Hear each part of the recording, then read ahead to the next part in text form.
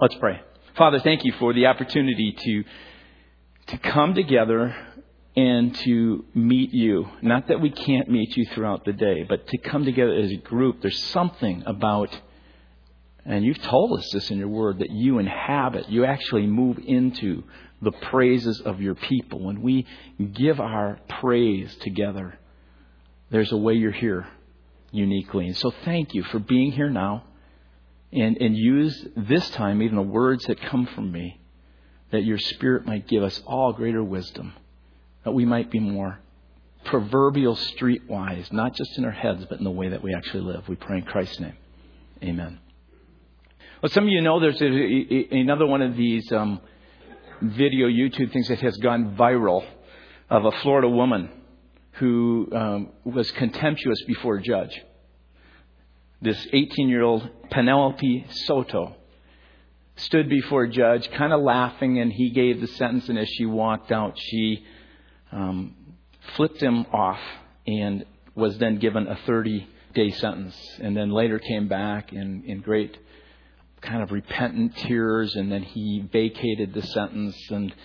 And she said she learned her lesson, and this is a lesson for respect. And what I found really interesting, and this was a news show that I actually saw it. I went to it and looked at the clip, and it's one that I won't name, but it's a little animal that's real sly and goes into gardens and can spoil vineyards. Anyway, rather conservative news program, and they had a little debate afterwards, and I found it really interesting that the one individual was saying, I can't believe that she came back and repented. I like the old Penelope. I like the contemptuous. I like this Penelope. I wanted to do that to a judge, and was kind of standing behind her anger. And I thought, wow, that's weird. And I just thought, we live in a really angry culture. It's all around us.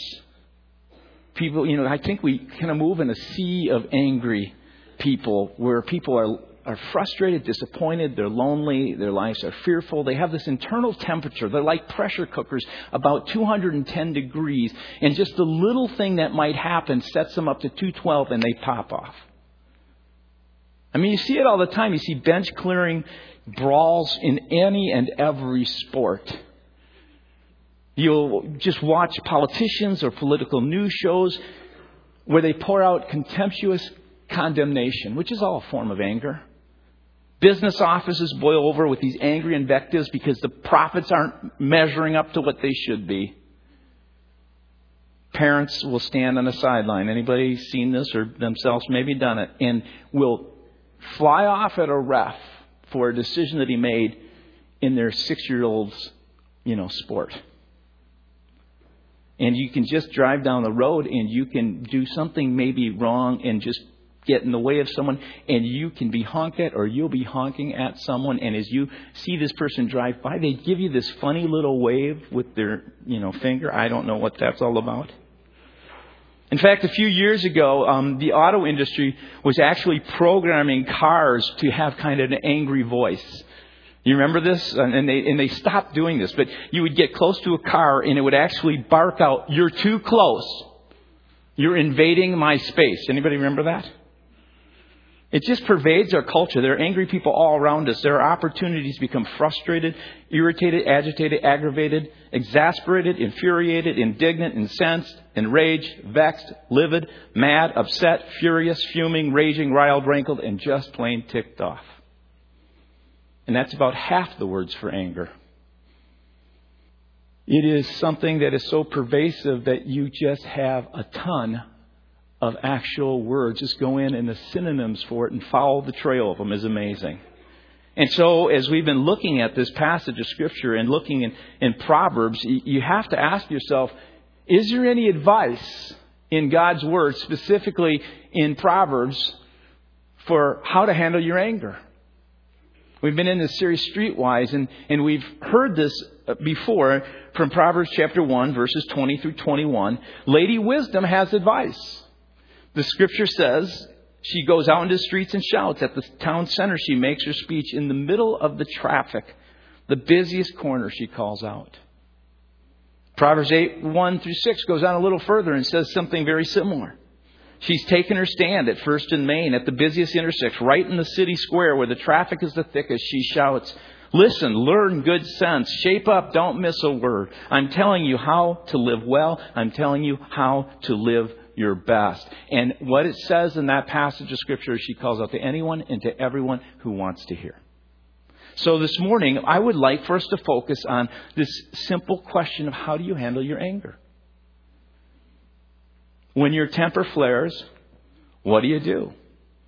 Would you like to live better? Would you like to, as Lady Wisdom says, live well in relationship with other people? Would you like to be a better performer at work? Would you like to have better physical health? Because anger affects all those things. So, to handle anger well and effectively, we're going to use kind of a similar thing as we did last week when we talked about this whole idea of authority, leading, and managing. To handle anger well and effectively, there are some important things that I believe the wisdom literature, Proverbs and Psalms and Ecclesiastes and even Job share. And that is, there's some things to know. There's something you need to understand with regard to anger. And there's a plan you have to determine. You need to know, understand, and determine some things. And you need to know ways you currently deal with your anger. You need to understand what anger is. And you need to determine a plan on how you're going to handle that appropriately. So the first, let's look at this effectively. What are the ways you currently handle your anger?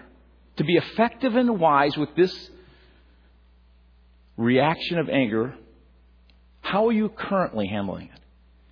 Well, Proverbs is very interesting as you look at this word here, because you'll find in Proverbs again and again, there are descriptions of 3 kinds of people. There are ways that people handle things in life. And we're going to look at next week how you use your words. And we're going to ask at one point how you use your time. But they kind of break it down into 3 ways. There is the person who is wise, there is the person who is a fool, and there's the person who is evil. So there are 3 kinds of people. So really you're going to fall into one of these 3. And my guess is you'll probably end up in one of those at one point or another. You won't always be in one. But people basically elicit 3 responses when angered. The wise person, catch what the wise person does. Anger is controlled and you become its master. That's what the Bible says in Proverbs about the person who is wise. Anger is controlled, and as it comes, you become its master. Proverbs 29 verses 8, 9, and 11 says, "Mockers stir up a city, but the wise men turn away wrath." If a wise man goes to court with a fool, the fool rages and scoffs, there's no peace. A fool gives full vent to his anger, but catch this, a wise person keeps himself under control. So you get this idea that when anger flares up, they're able to kind of look at it, control it, harness it, and become its master. The fool, according to Proverbs, anger is in control. It comes up, it controls you, and you become its slave. If you look again at Proverbs 29, verse 11, a fool gives full vent to his anger. The idea is, you have no valve to check that. When it flares up, it takes control of you, and now you are a slave to this energy, this emotion. The Amplified says it this way, a self-confident fool utters all his anger, but a wise man holds it back and stills it. Kind of like a person who is riding a horse and the horse starts going crazy. So the wise person has the ability to kind of still it and rein it in and harness it. Whereas the fool, it just takes over and does what it's going to do. It's this kind of response that you've seen it where you look at somebody and go, whoa, he's out of control. Or she's lost it. I had an experience once, and my family actually has a name for this kind of behavior. They call it, and really it's a name for me. They call it Airport Kev. I don't know if there's any Airport Bobs, Tims, or Susie or Sally's or anything out there, but there's Airport Kev. There was a time when my kids were little and we were in an airport and we were coming through Puerto Rico, and as we were in this airport, I was in these nice white shorts that was, they were nice and white, and I'm sitting next to my daughter, and she's messing around, and she took her ketchup, and somehow it went all over my white shorts, and that was Airport Kev. It's the idea you're out of control and you look like a fool. And I looked like a fool, and she had a little friend along, and I'm Pastor Kevin. Wow.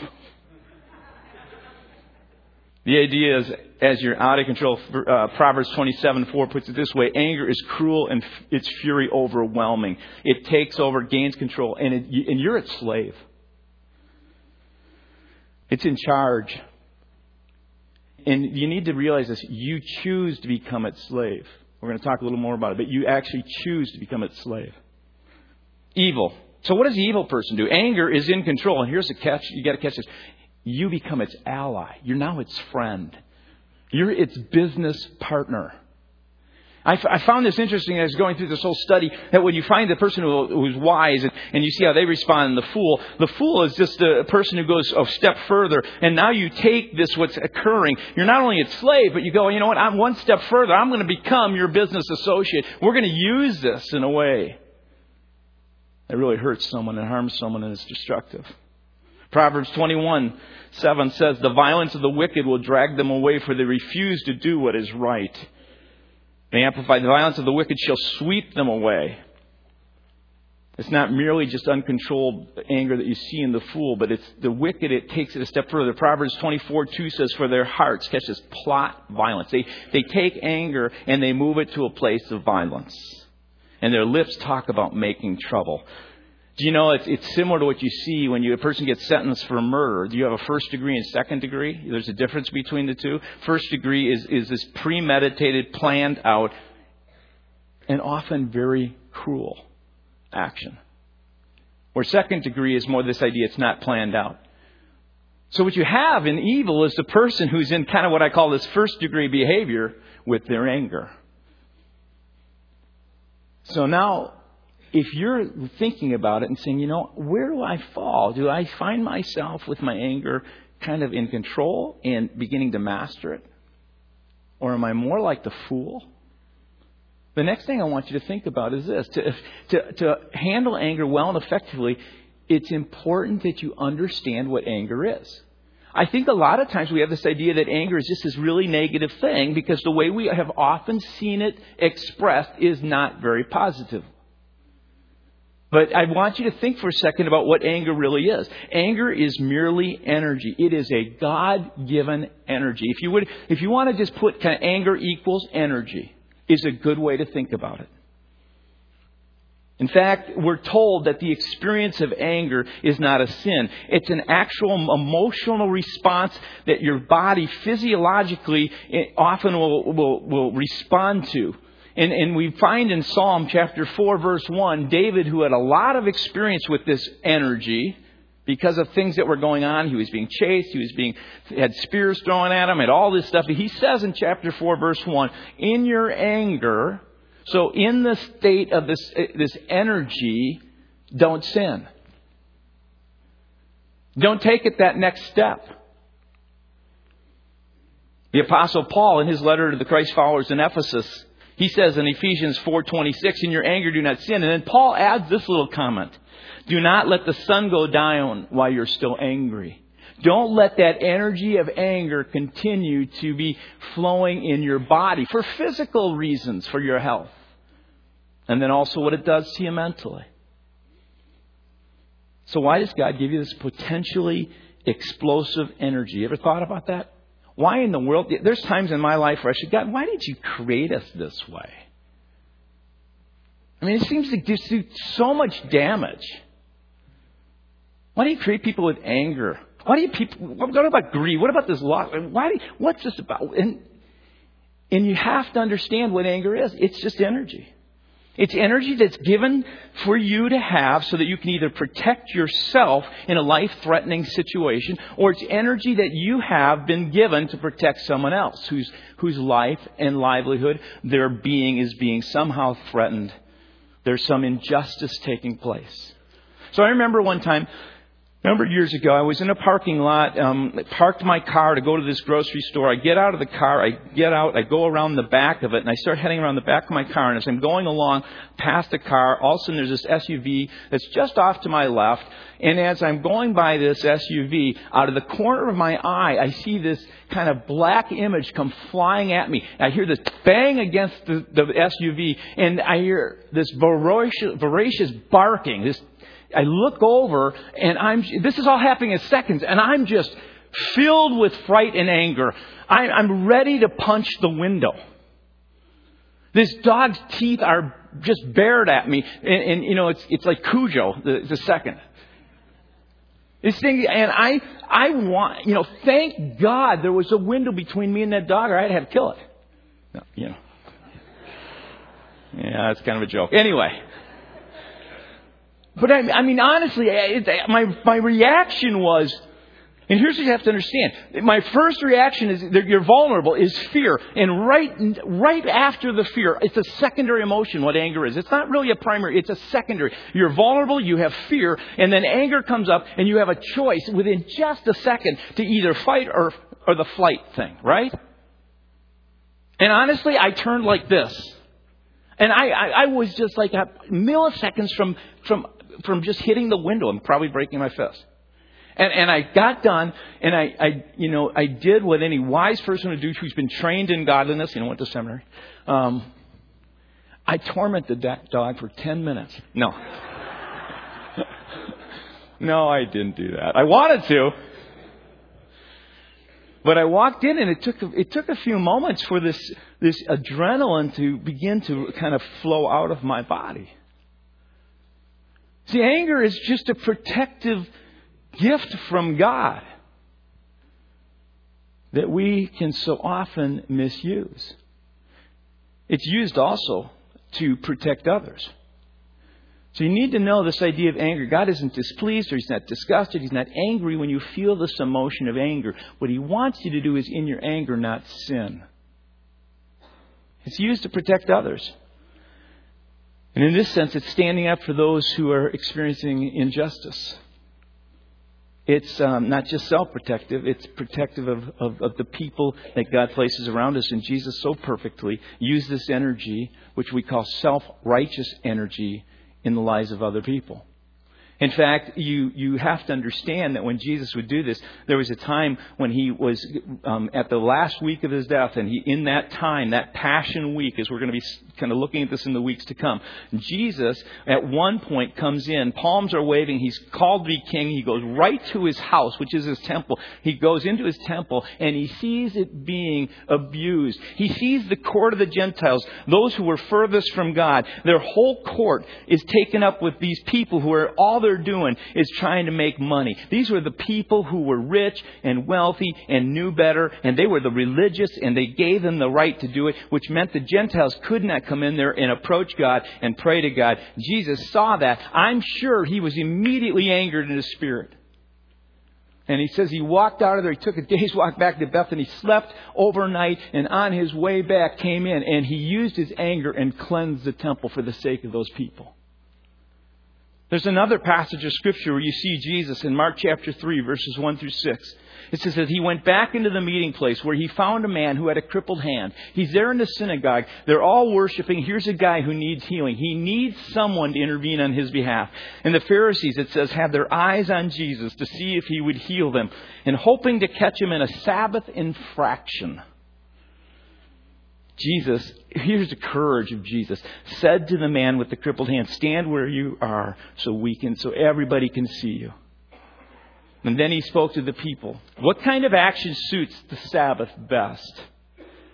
When you come to worship like this, what is God interested in? And His response is He's interested in healing your hearts. He wants you to come more closely to Him. He wants to take the hurts and the pains, the things within yourself, the things that would cause you to move into sinful behavior. He wants to clean that up. He wants to heal you. And so He says, what kind of action is best for the Sabbath? Doing good or evil? Helping people or leaving them helpless? No one said a word. Now let me ask you, if I was to say that to you, do you think you'd just sit here quiet? No one says a word. And He looked them in the eye, one after another. Can you see? He just was like this, looking at everybody. Angry now, it says, furious at their hard-nosed religion. And He said to the man, hold out your hand. He held it out, and it was as good as new. And the Pharisees got out as fast as they could, sputtering about how they could join forces with their enemies, Herod's followers, in order to ruin Him. The NIV, if you want a more closer translation, says Jesus looked around at them in anger and did not sin. He, deeply distressed at their stubborn hearts, said to the man, "Stretch out your hand," and his hand was healed. Because Jesus did what was right. He used the energy, which we call anger, to come in and to heal and to protect an injustice. The Gospel of Luke tells the same story, but it ends it in verse 11 this way. He looked at them all and said to the man, "Stretch out your hand." He did so. His hand was completely restored. Now catch what they did. But they were furious. They were fools. But beyond that, they were evil. Catch what they do. And they began to discuss with one another what they might do to Jesus. Enraged, they acted like fools.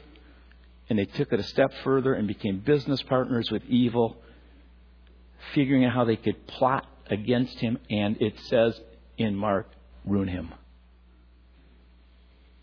Anger is merely energy. It's an emotion that God gives you to protect yourself and to protect others. But what I have found in my own life is that I act so much more like the fool. I use my energy very selfishly. It's about getting what I want and what I need. It's about when I feel vulnerable, instead of coming to a place where I give that vulnerability to God and I begin to move into relationship. I tend to use my anger in reactive ways because it's really energy that's not thought about, not worked through, not mastered, not controlled. And I use it in reaction. And I've come to a belief that I think a lot of people, because of things that they haven't worked through, live more in reactionship with people than in relationship. So it's very important what you do with this. I remember this week when I was preparing this message, I recalled an email I got. And the person said to me, "I wanted to let you know that your Sunday message once again convicted me of issues I need to work on." This is last week. If I heard correctly, the Bible divides people into groups of wise, foolish, or evil. And now I love the honesty of this individual because it's, I think, where many of us would be. The person said, "That might keep it simple. But I find myself in the foolish group most of the time." And then depending how I react to situations would be considered wise or foolish or maybe even evil. And then in parentheses, who wants to be evil? Exclamation point. I don't know where you're at, but it's really important that you understand that this emotion which God has given you is given to you to use it in a way that really brings glory to Him and greater relationship with other people. So let me ask you how you handle your anger. To handle anger well and effectively, I know you not only need to understand how you handle it in the kinds of ways it's handled, as Proverbs tells us. Not only do you need to, in this sense, understand what energy what anger is. It's just energy to help provide and protect. But it's this: you need to determine a plan. How are you going to use it when it comes up in your life? And I think what's really interesting is David in his Psalms gives us a picture of how you can handle it. And just Psalm 4 is an incredible psalm because it kind of lays out in a sense a way to handle your anger. And I want to walk you through 5 steps. And using the word anger, you can kind of pin it in your head. Here's how you use it. What I find interesting is Psalms is the emotional responses of this man, David, and others. And I find there are Psalms people and there are Proverbs people. There are people who love the practical, every day, just tell me what to do. How many people here are Psalms people? You can almost divide people in that way. Yeah, you're afraid to raise your hand. How many people are Proverbs people? There's a lot of people, just give me Proverbs. Well, I think Psalms is, in this case, one of those Proverbs things when you read the way that David handles it. He says in Psalm 4, verse 1, "Answer me when I call to you, my righteous God. Give me relief from my distress. Have mercy on me and hear my prayer." This is one of these times, again, where David is going to help me out here. I've been misused, mistreated. Once again, I have people who were possibly my friends and now they turn up and they're not. And so he goes on and he says in verse 4, "In your anger," now he's giving counsel because this is what he's learned, "do not sin. When you're on your beds, search your hearts and be silent." And then he makes this interesting statement, "Offer the sacrifices of the righteous and trust in the Lord." In a sense, he says, offer righteous sacrifices to the Lord. So the first thing you do, I want you to think about what's your plan, you need to understand, how am I going to handle this emotion of anger, this energy that comes into your life? And the first thing is admit those areas where you have anger problems. Everybody has it somewhere. There are people who you can say are more angry than others, but you need to really look at your life and say, where do I find this energy coming up in my life? According to Proverbs, it usually is in places that you react. Another wisdom book, Ecclesiastes, it warns this: do not be quickly provoked in your spirit. Now, catch this: for anger resides in the lap of the fools. Ecclesiastes 7:9.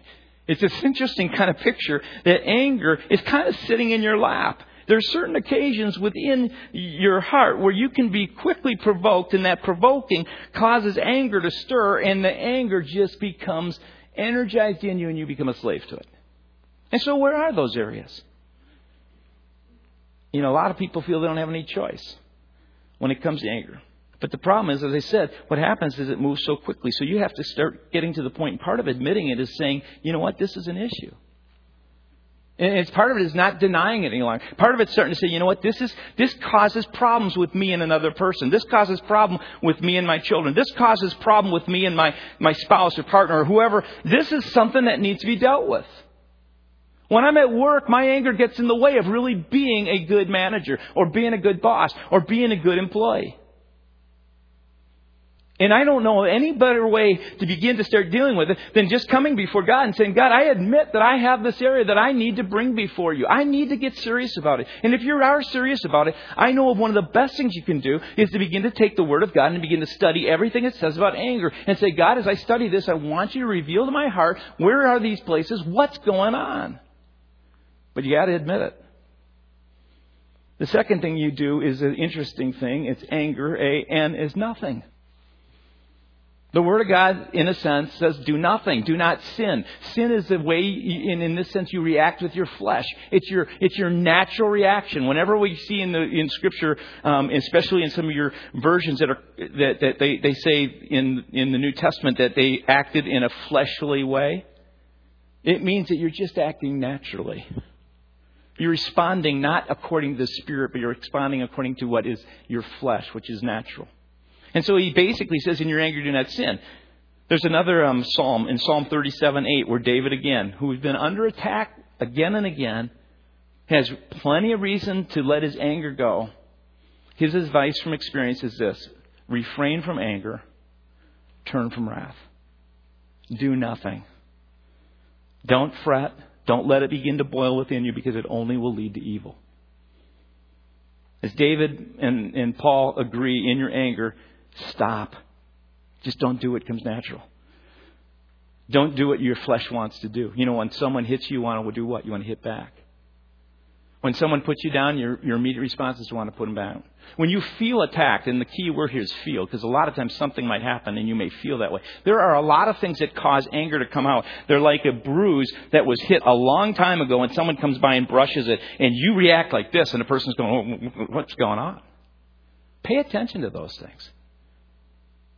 Pay attention. And when those things happen, admit that area and then begin to do nothing. Don't react. Say nothing.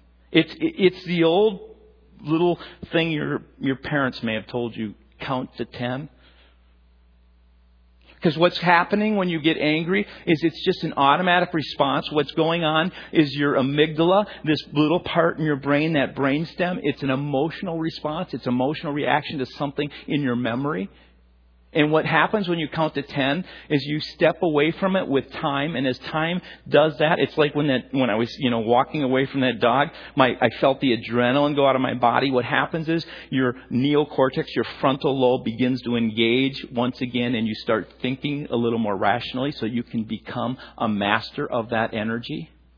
It's really simple. It's pretty biological in that sense. And so he says, just don't do anything. The best thing to do is to count to 10. It's to take a time out. And the third thing he says is get away. Get away and talk to God.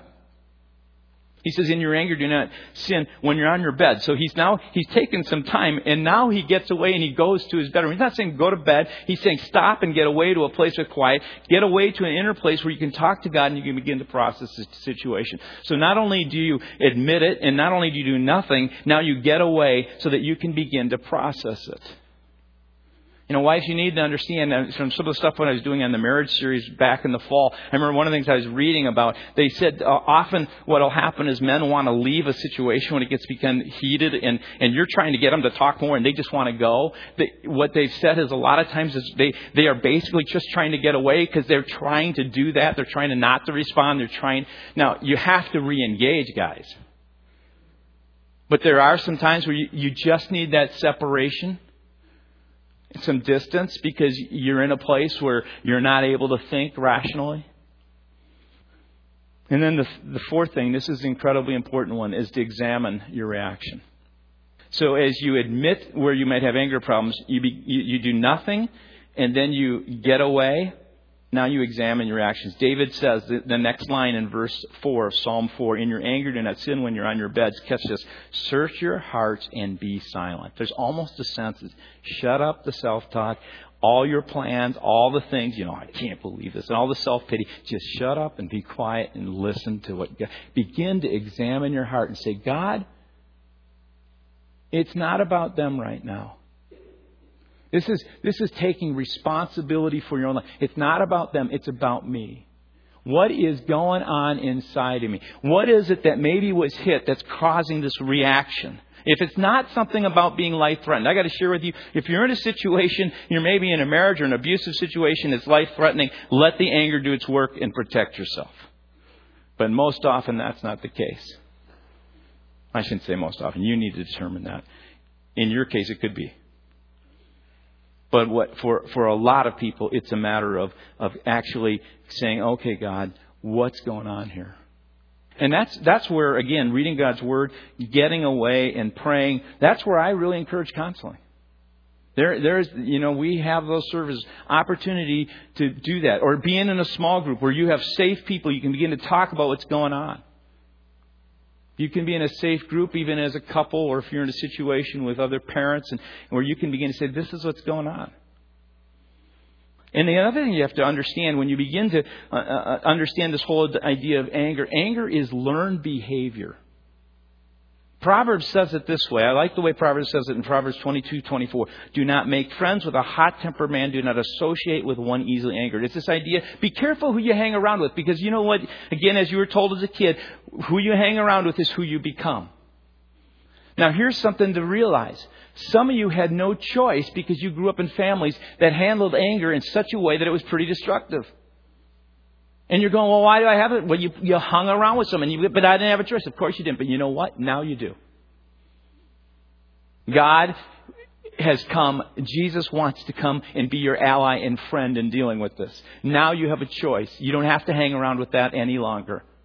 You can begin to understand, you can begin to examine. And in part of that way of examining it, here's really important.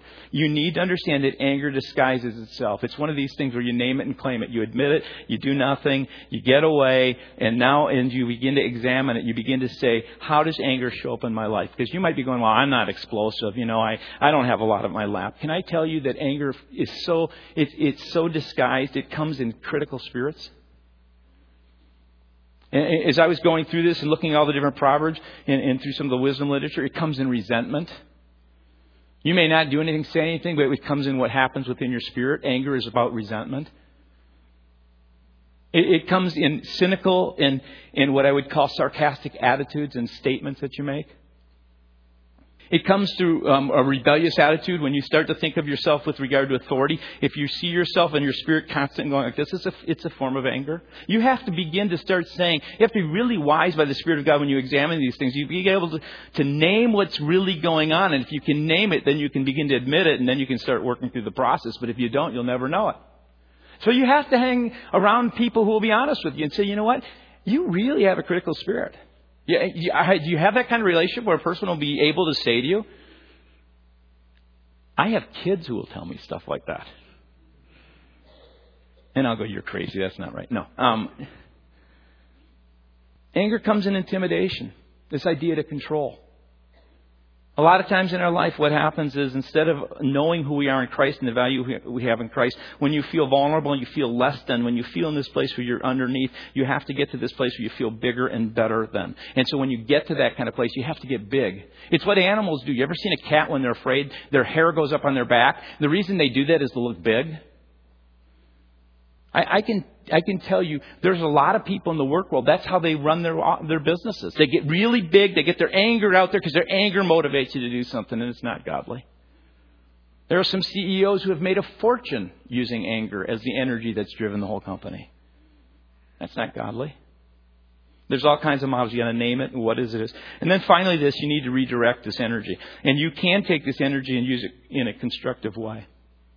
That's where David says in verse 5 of chapter 4, in your anger do not sin, search your hearts, examine it, and then offer right sacrifices. Because any time you take and you feel this sense of anger coming up, something has been hit. This vulnerability where you feel hurt or something, some pain, whatever it is, you actually say, God, I give you this pain. I'm not going to react back. I'm going to use this in a way that's constructive. Maybe it's entering into a very rational relationship where you talk through this thing with someone. Or maybe you need to do like this woman did when she felt such great injustice. One day she got a phone call and her daughter had been killed, and she heard about it and she began to cry. It was senseless. It was one of these things where she immediately became enraged, and as she thought about it, she wanted to take revenge. And her name's Cindy Leitner. As she was thinking about it, she thought about her daughter, who was older at this time. She had been driving a car. Her car was hit. Her daughter was going to be married, and she was thinking about the kids that she had, and she thought of all the things that she wanted to do, all the experiences, and all these dreams evaporated because of the senseless death. And she got mad. And many of you are here, MADD. She got mad. She took her anger. She started an organization, Mothers Against Drunk Driving. And she took this energy, which she could have done in a way that could have been very against an individual, could have hurt herself. And she used that energy in a positive way that has changed the social problem. And so what are you going to do with it? You know what? Jesus was sent because we offended God. Think about it. God could have been revengeful. He could have came off after all of us and never given anybody a second chance. But God offered a right sacrifice. He actually offered His Son. He took His own wrath, which was to take away our sin and separate it from us, so that we could have a relationship with Him. That's what you do with your anger when you take and separate it. You separate it from the sin so that you can use it in a way that's positive and can change lives. And so when you think about anger, it's just those words: admit, nothing, get away, examine, and redirect. I'm going to ask the worship team to come and close us in this time of worship.